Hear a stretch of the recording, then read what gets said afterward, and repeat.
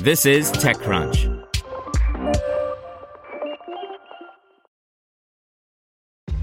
This episode is brought to you by ShipStation. You know, some things take a lot of work, like sending little robots to far-off distant planets. And just as that's challenging, so too is running a successful e-commerce business, especially when there's so much to do. So I want to introduce you all to ShipStation. Now, I love using ShipStation because of its easy-to-use dashboard, which makes managing orders and printing labels a breeze and super smooth. Oh, and the customer service is just out of this world.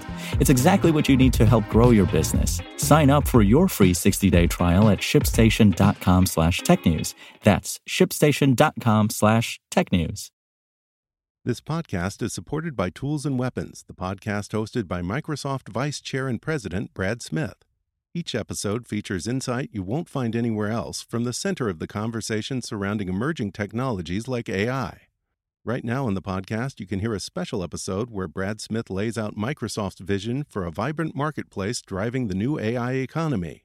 To hear more, follow or subscribe to Tools and Weapons with Brad Smith wherever you get your podcasts. Welcome to TechCrunch Daily News, a roundup of the top tech news of the day. Powered by the Salvation Army. Today, 100% of your donations will be used for Hurricane Dorian relief. To give, ask your smart speaker to make a donation to the Salvation Army, or visit helpsalvationarmy.org. Doing the most good. Apple Music comes to the web, New York's Attorney General opens an investigation into Facebook, and Alibaba acquires NetEase Kaola. Here's your Daily Crunch for September 6th, 2019. First up, Apple today is launching a public beta of its popular music streaming service on the web, which will be available to all Apple Music subscribers worldwide. While this is the first time Apple has made its music service available on the web, the recent popularity of an unofficial website suggested that there's some pent-up demand here. The beta website includes most of Apple Music's core features, but if you're a new user looking to sign up, you'll have to do that elsewhere, through the mobile or desktop app for now. In policy news, New York's Attorney General has announced she will lead an antitrust investigation into Facebook. In a statement, New York Attorney General Letitia James said her team will use every investigative tool at our disposal to determine whether Facebook's actions may have endangered consumer data, reduced the quality of consumers' choices, or increased the price of advertising. According to the announcement, the coalition includes the Attorney Generals of Colorado, Florida, Iowa, Nebraska, North Carolina, Ohio, Tennessee, and the District of Columbia.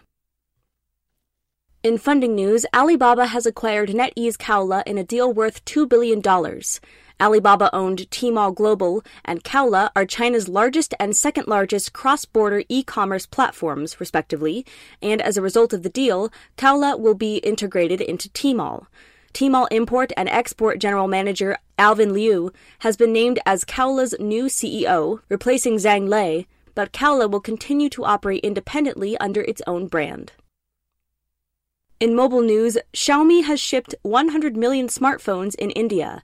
The Chinese giant, which has held the top smartphone vendor position in India for 8 straight quarters, said budget smartphone series Redmi and Redmi Note have been its top-selling lineups in the nation. Manu Jain, VP of Xiaomi and MD of the company's India business, said the company's milestone today is a testament to the love we have received from millions of Mi fans since our inception. Next up, Facebook, Microsoft, and many others are banding together to help make machine learning capable of detecting deepfakes, and they want you to help. Facebook is planning on dedicating around $10 million in resources to make this deepfake detection challenge happen. The dataset will be provided to interested parties, who will be able to build solutions and test them, putting the results on a leaderboard. At some point, there will be cash prizes given out, though the details are a ways off. In style news, YouTube today is launching a dedicated fashion vertical. The new vertical, called youtube.com/fashion, will attempt to better organize some of the video platform's fashion content, including style videos from top creators, industry collaboration, live streams from the runway, inside looks into the fashion industry, behind-the-scene video, and vlogs from fashion icons. YouTube Fashion can be found on the YouTube homepage and in the mobile app, where you can subscribe to the category itself instead of just individual creators. And finally, how can early-stage startups use data effectively? Cohen Bach outlines what he's learned from his experience using data to take design software company Framer from seed round to Series B. To read this article, an Extra Crunch subscription is required. That's all for today. Check back weekday afternoons for more from TechCrunch, or go to TechCrunch.com. Want to learn how you can make smarter decisions with your money? Well, I've got the podcast for you. I'm Sean Piles, and I host NerdWallet's Smart Money Podcast. Our show features our team of nerds, personal finance experts in credit cards, banking, investing, and more. And they'll help you make the most of your money while cutting through the clutter and misinformation in today's world of personal finance. You'll get clarity on strategies to help you build your wealth, invest wisely, shop for financial products, and plan for major life events.